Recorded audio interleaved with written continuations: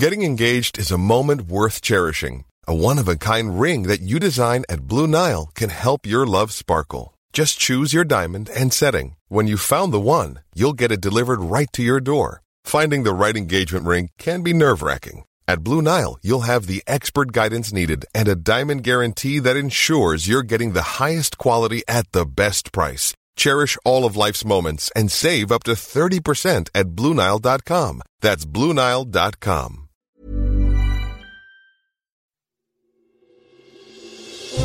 Question of the week from the Naked Scientists. Hello and welcome to Question of the Week. I'm Tom O'Hanlon and this week we're answering Faye's question. I heard that due to an asteroid, a giant crater was formed 66 million years ago and the debris wiped out the dinosaurs. I have also been told that birds are dinosaurs. So, how did the birds survive? Faye's quite right. Although your roast chicken might not look particularly dino-esque, scientists are agreed that birds are direct descendants of a group of small feathered dinosaurs. So what about this asteroid? What actually happened? I asked David Norman from the University of Cambridge.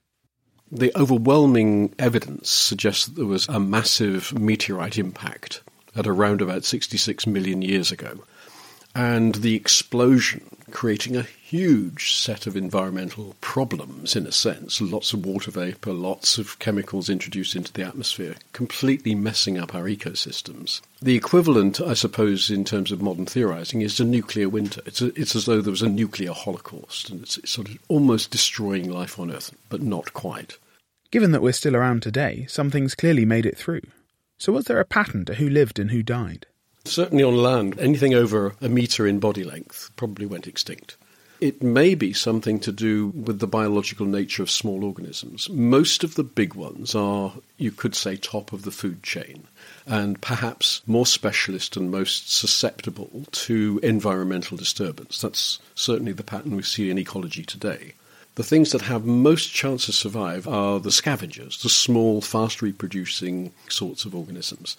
And in a way, the lizards, the snakes, the small crocodiles, the small mammals that were our ancestors, and various other little organisms seem to have got through because they were the most resilient to environmental disturbance. The little, insulated, feathered, bird-like dinosaurs also got through. And therefore the dinosaurs did survive the extinction, but they survived because they were small bird-like creatures rather than big, scary dinosaurs. Which I suppose we're fairly grateful for today. Yeah, I guess so, yeah. Although, some of us would actually quite like to see a dinosaur in the flesh at full size. The nearest we'll ever get to it is something like an emu or an ostrich or a rhea. Their feet, especially with something like a rhea, have those three classic talon toes, which look very, very reptilian, and actually, wouldn't be so far different, except in scale, from something like the feet of a dinosaur, like T-Rex. There you go, Faye. I hope that managed to meet your expectations. Next week we'll be looking at David's question. If we put a mirror 500,000 light years away and reflected Earth, could we see what Earth looked like 1 million years ago? Any reflections on this? If you think you know, get in touch on Facebook, email chris@nakedscientists.com, tweet @nakedscientists, or post on our forum. Until next time, goodbye.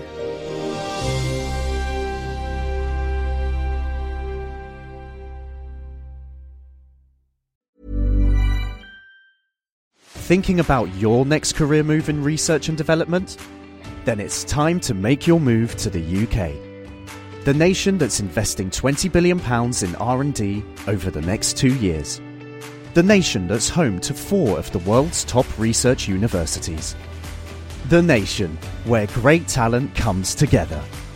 Visit gov.uk/great talent to see how you can work, live and move to the UK.